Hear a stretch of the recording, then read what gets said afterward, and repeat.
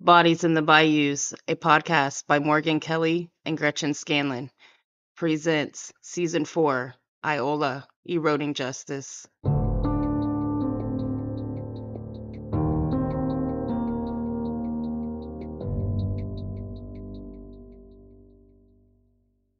Episode 6, Loren Duffield, the babysitter murderer. Before we continue and tell you about the Iola Police Department's main suspect, Joseph Shoemaker, in the Betty Cantrell case, we wanted to continue to talk to you about how the husband or ex-husband is generally looked at first, like we discussed in Episode 4. So today we will be covering Betty Cantrell's ex-husband, Loren Duffield, and the circumstances that ruled him out as a suspect in her case. Loren Duffield was born in Trenton, Missouri on December 23, 1939, to Emery and Flossie Duffield. Loren had two brothers, one older and one younger. He lived in Missouri till he was about 8 years old. This would be the age when him and his family would move to Chanute, Kansas. His father got a job at the Chanute Police Department as a radio engineer. In Loren's senior year of high school, the family would move to Topeka, where Loren finished his last year of high school. He was above average student with no disciplinary problems. While Betty was attending high school, she met Loren, who was attending Iola Junior College. Loren attended the junior college from September of 1957 to May of 1958. Loren was a good man. His only interaction with the police was a speeding ticket and leaving the scene of an accident in 1958. Although that day he made a bad decision, he returned a short time later and admitted to what he had done. Betty and Loren married on October 4th, 1958, at the Christian Church in Nevada, Missouri. The couple started their lives together in a two-story house located at 318 Buckeye Street in Iola, which would be later converted to apartments. Loren would follow his brother Leslie by enlisting in the U.S. Navy in November of 1958. The couple was stationed in San Diego for a time before attending the University of Oklahoma, and then the couple moved to 7940 West Cliff Drive, Norfolk, Virginia, into a small white shingled bungalow house. Loren was a crewman on one of the Neptune patrol bombers of VAO-24 at the Norfolk Naval Air Station, working as an aviation electronics tech.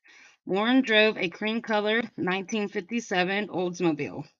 Loren and Betty welcomed their first child, Robert Neal, on February 18, 1962, in Norfolk, Virginia. The couple was happy. Betty staying at home taking care of Robert while Loren worked. Loren was also an avid bowler, playing on several leagues. It seemed that they were a typical young couple starting out their lives, and things looked very promising. Loren was due to ship out to Puerto Rico with his patrol squadron, but was told he could not go due to an infection in his nose, so he was left at the base and hoped to be heading out in the spring.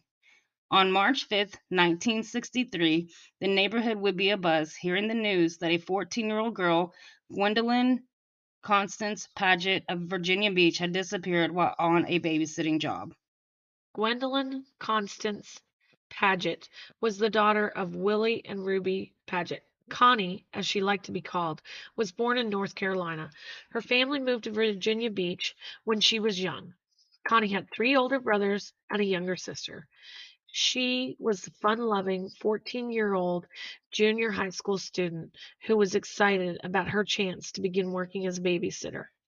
She hung flyers around her neighborhood with her number and information. It took months, but finally, on March 4th, 1963, she received her first call. The man said he wanted to take his wife out for the evening and they needed a babysitter for their son. He told her he did not think he could find her house, so he would meet up with her at the laundromat where she had hung up the flyer around 8 p.m. Connie's father, concerned about it being her first babysitting job, drove her over, and they got there about 5 minutes before 8. But the man did not show up. They waited for about 30 minutes, and then Connie's father drove her back home. It was about 5 minutes later when the phone rang again and the man called and said he had car trouble and asked if she would come back. This time, her father could not take her as he was busy with another task, and so he asked her older brother Major, who was 17 years old, to walk her back. They waited for about 5 minutes, then the man came over and asked if she was ready. He was wearing blue pants and a white t-shirt. Major thought this was odd to be wearing, since the man was going out with his wife, but he was picking up his wife, so he assumed maybe he had plans to change his clothes. Connie went with him, and the two of them got into a black car. He told Major that he would bring Connie back to her house around 11 or 11:30 p.m. Connie's father works the night shift, so he was at work and did not know that his daughter did not return. Her mother fell asleep and woke up around 7 a.m. and discovered that Connie had not returned home by the next morning. Her mother tried the number that Connie had left for her, and the person at the other end did not know anything about Connie or the man that had picked her up. Her family called the police. Her brother gave a detailed description of the man and the car he drove. He even had written down the license plate number. Police officers began immediately to look for her, and her family's neighbors and friends began to search for her. The next day, police found the car that fit the description. The one that had been used to lure poor Connie away was abandoned in a parking lot. The car had been stolen earlier that morning from the school that Connie attended. Loren reported to work on the 5th and mustered with his squadron, doing odd jobs since the rest of his squadron was in Puerto Rico, leaving work around 4 p.m. Later that evening, Loren Duffield came into the police station and reported that he had been assaulted and robbed. He had scratches all over his face and hands. He said that he was not going to report the incident, but his wife convinced him to come in. He told Sergeant Baum that he had been driving along the 100 Westmont Avenue block when he saw a man laying beside the road. He got out intending to help, but as he leaned down to help the man, he jumped up and grabbed him, and another man ran to him too.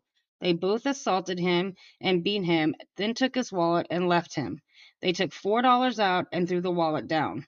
The officer accused him of concocting a story in order to hide an affair from his wife. They did this because he had the wallet and he also still had money in it. He left after filing the report. The next morning, when the call came into the police about the missing babysitter, around the same time Duffield called and said that the officers were right and that he was trying to hide an affair and that he was so sorry to have wasted their time.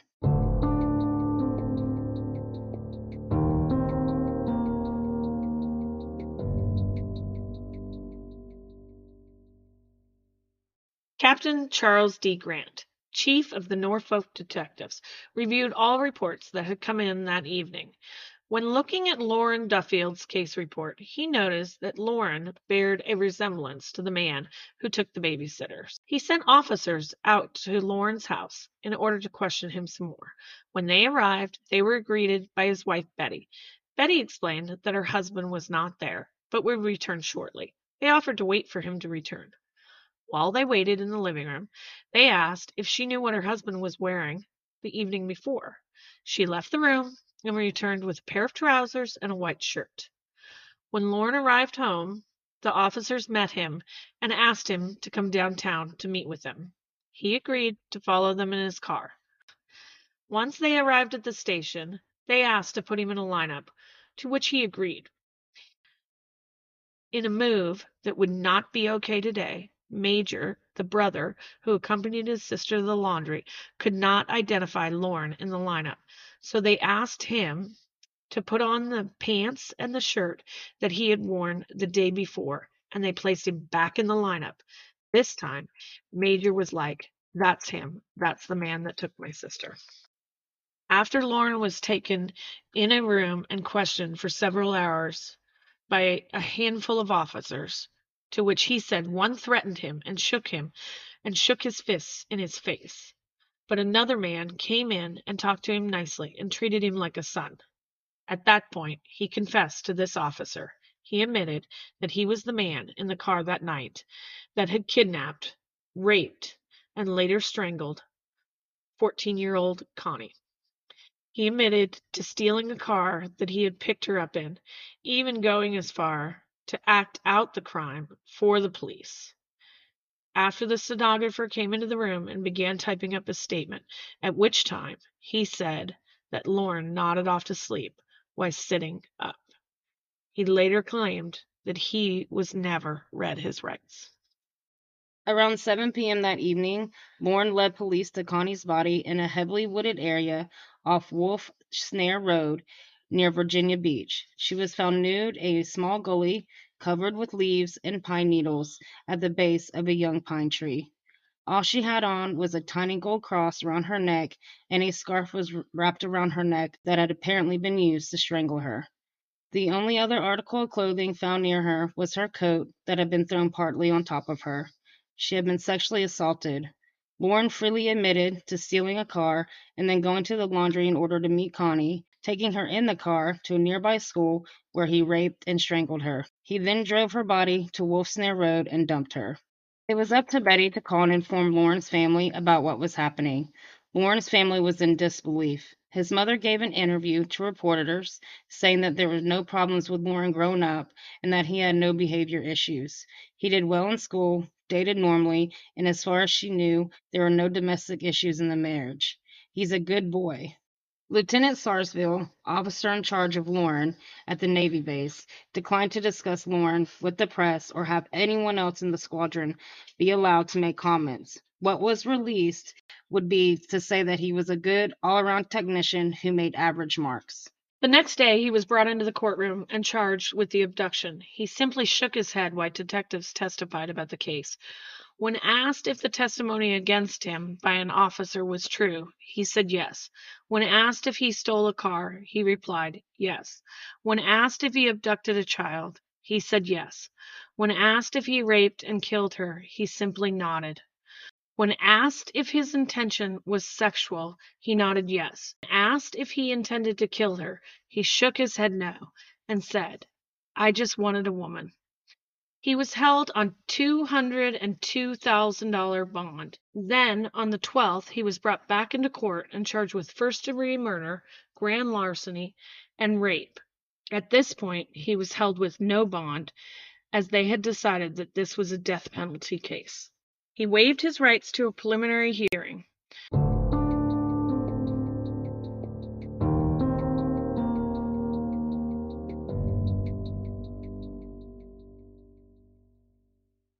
"4 days after Connie's death, the Tidewater Coin Operating Laundry Company banned the use of bulletin boards in the building for advertising for babysitters. The hope was to prevent this from happening again. Other businesses followed suit, and the city tightened their ordinance on curfews for minors, fining parents who violated the curfew who did not have teens at home by 11 p.m. City schools decided to teach about the danger of sex offenders in all schools. The city stated that they were looking for parents to protect their children by not allowing them to go on errands at night and keeping their children safe at home.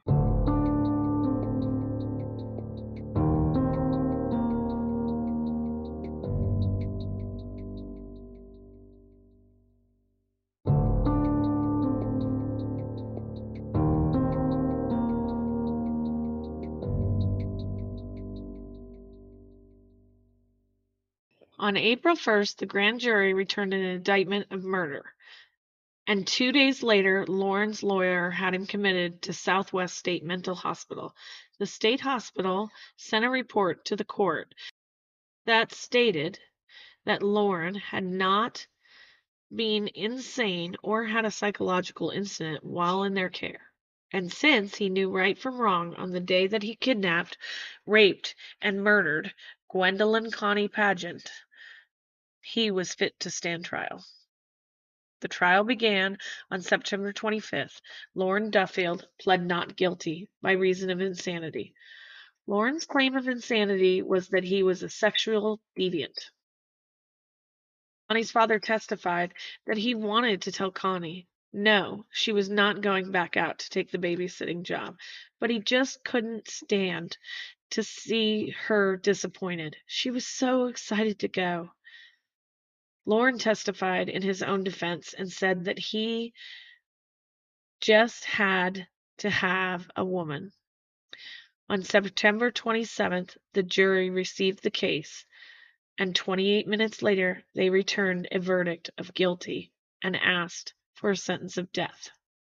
Loren's lawyer asked that the verdict be set aside and examined, as he did not think it was fit with the law. The motion was argued and denied, and on January 7th, 1964, Loren Duffield was convicted of murder and sentenced to death on March 20th. Loren no longer had the money to pay for a lawyer, so it was John Butzner, a spiritual advisor, along with Loren's wife, mother, and brothers, who advocated on his behalf for a stay of execution. Governor Harris stayed the scheduled execution in the electric chair for Loren from March 20th and rescheduled it to April 17th, 1964. He did this because state law required a minimum of 15 days in prison, not jail, before the execution of a person could take place, and Loren had only been in prison for 10 days. On April 17th, advocates for Loren tried fervently to meet with a judge to grant a stay of execution in order to read Loren's habeas application, which he had written himself. In the habeas application, Loren claimed that the clothing he was wearing was illegally obtained, that it was due to the fact that Betty had given the clothing to law enforcement without Loren's permission. He would later also appeal in June of 1964, stating that he had been pressured to confess by a police officer that had become like a father figure to him. Both appeals were denied. Betty filed for divorce on May 14, 1964, and headed home to her family in Iola. The divorce was granted on August 10th. She remarried quickly on September 14, 1964, to David Cantrell. Betty was 23 years old at the time, and David was 35. After Loren's appeal was denied, he would wait on death row for many years. In 1972, the United States Supreme Court ruled that capital punishment was unconstitutional, and therefore Duffield had to be resentenced. At the time, Loren had been in prison for 10 years and was now an ordained Baptist minister in the prison. During the resentencing trial, he said that he was a changed man and that he wanted to go to Florida and marry a Christian woman named Miss Pat Devine. He met her as a pen pal. He also stated that a jury resentenced him to life in prison. When the judge asked Loren if he wanted to appeal the verdict, Loren stated, "No, it's the Lord's will." With the new sentence, he would have been eligible for parole after 5 years. Loren stated that it was a fair sentence for the first time considering the crime. Miss Devine must have been unwilling to wait because a marriage never took place between the two. But in 1978, while still in prison, Loren married Louise Wade, while institutionalized at Bland Correctional Center. Although eligible for probation, it would never be granted, and Loren Duffield would die in prison in 2014.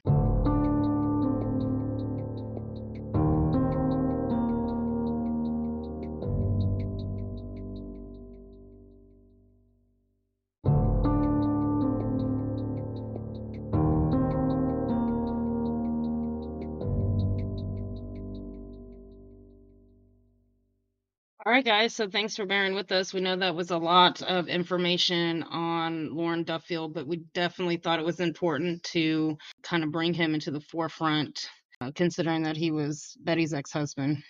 Yeah, there's so much there that's very interesting, but I think the first thing that I want to discuss today was the fact that Loren should have been in Puerto Rico at that time with his squadron.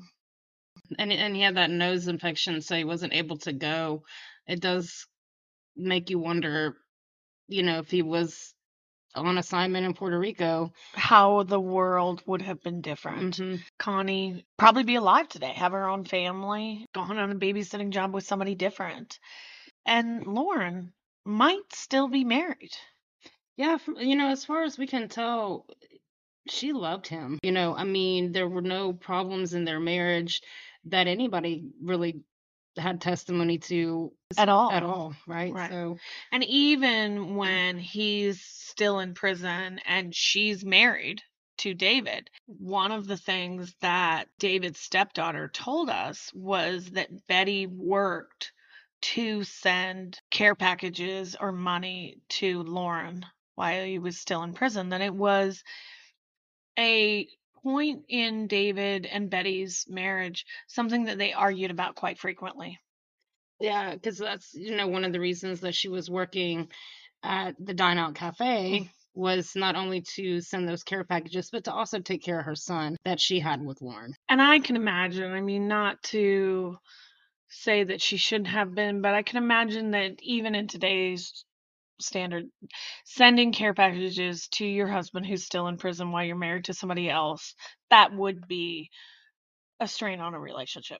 Well, sure, and he's in prison for doing something Horrific. horrific to a 14-year-old child, Right. right? So it's not like he's in there for like being a 3-time convicted felon of, petty theft or something, Right. right? I mean, this is a terrible crime that he's in there for, and she seems to still have care for him considering that. Some of that may have just come from the fact that this was the father of her child.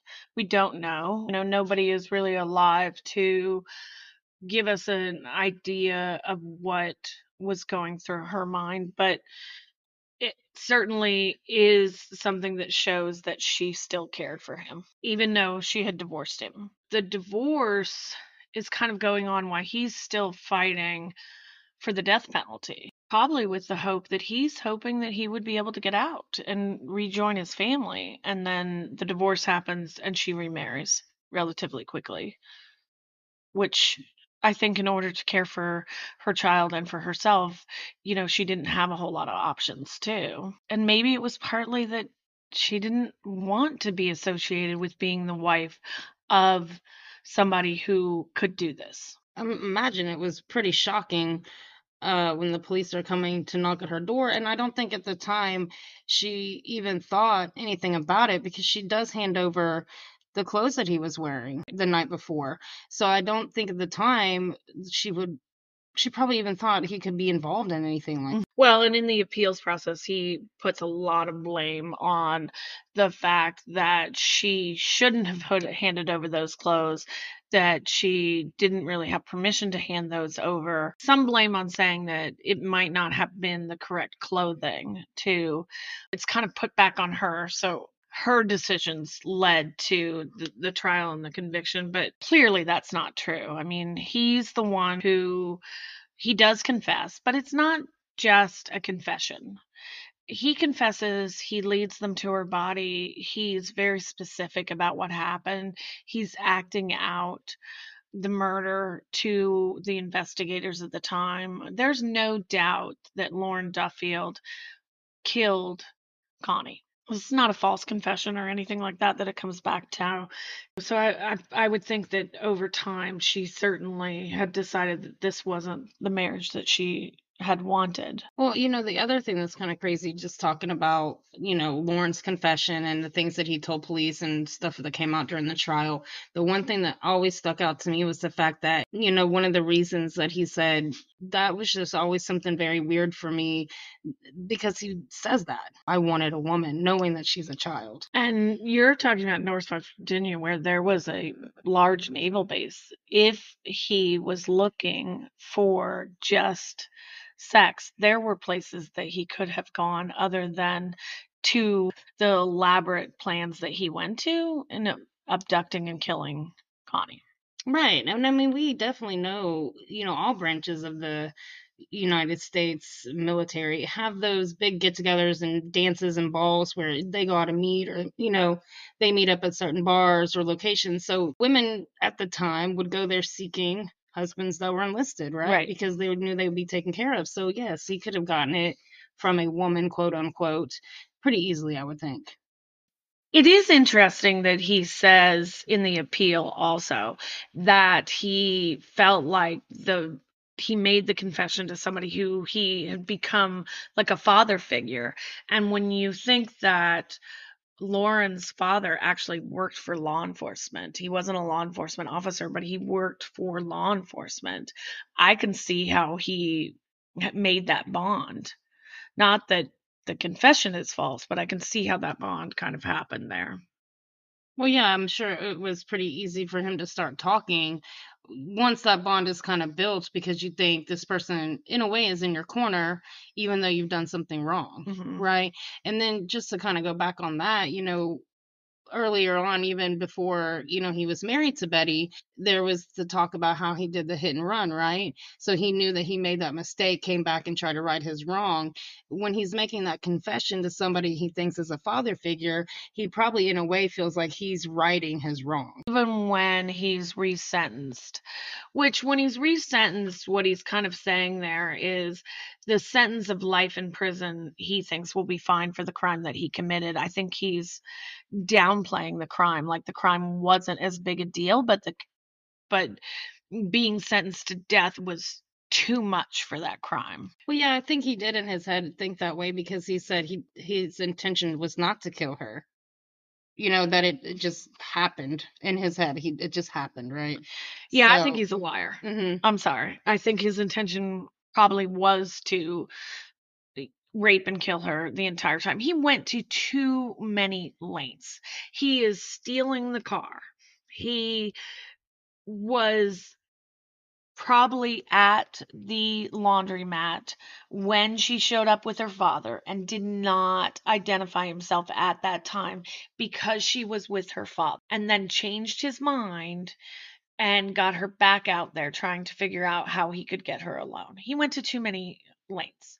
I wondered whether or not he knew who she was from the very beginning because he steals the car from her school. I don't know if he knew her, if he saw her putting up that sign in the laundromat or saw her checking that sign in the laundromat and decided that it would be her.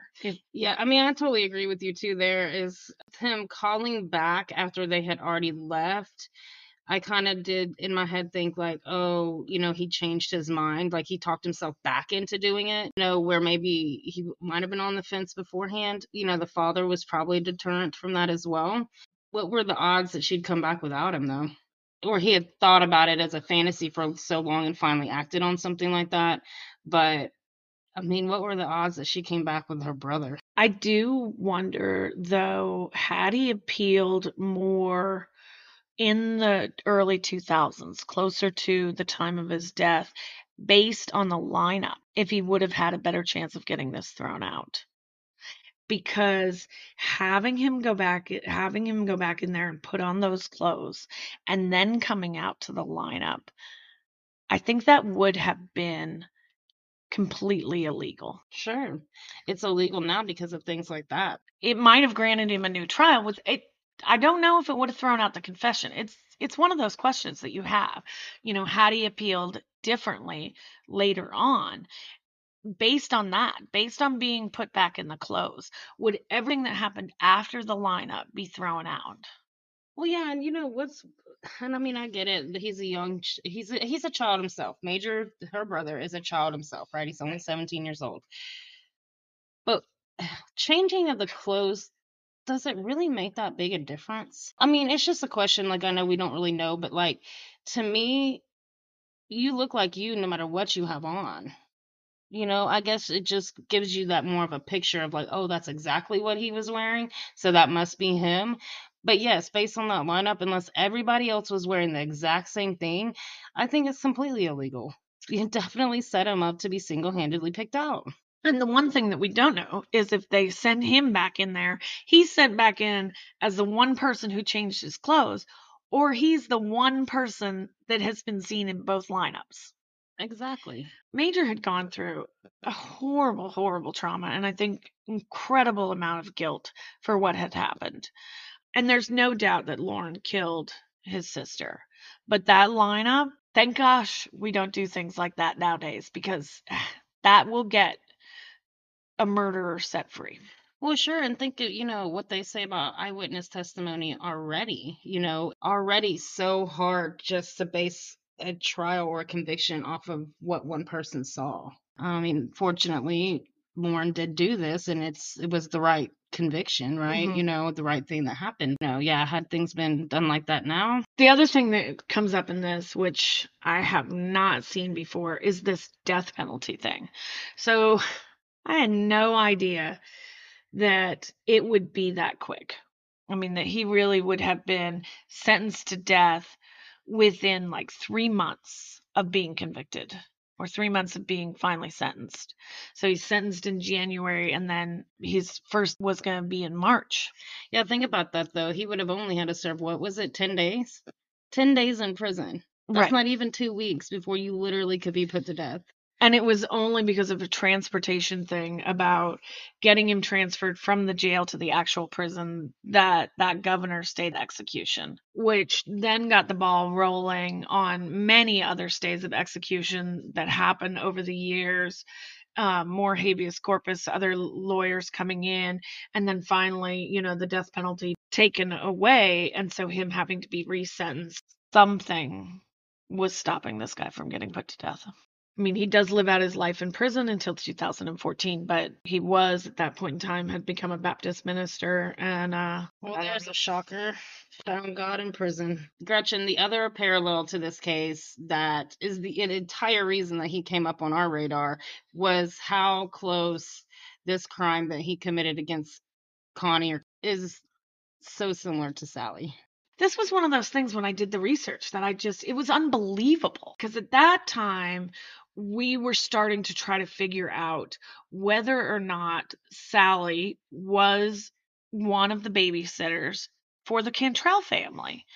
And then in doing that research, you're looking into Betty, and this starts to come up. And it just it's unbelievable how close these are.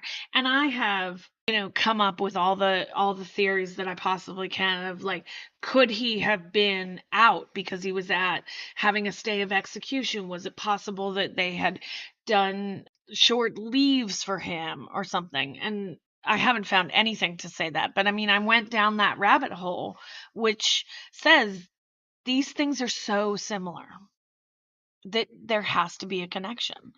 It just seemed like it, especially starting out as we're getting, the background into the different people involved in these cases. And it's just like, this comes up and you're just like, what? Wait a minute.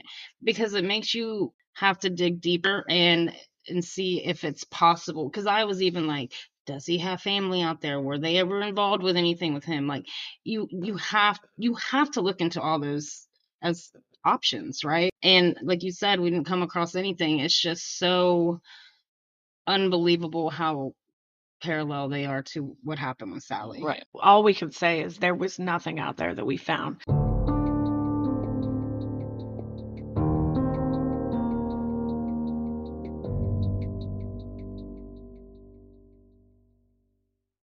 Hey guys, so that's going to wrap up today's episode. We wanted to take a few minutes and invite you to come see us. We will be at the True Crime and Paranormal Podcast Festival in Austin. It is going to be held at the Doubletree Hotel, Hilton Hotel. It is August the 25th through the 27th. So if you do happen to make it, stop by our booth and grab some goodies that we're giving away. Hope to see you there.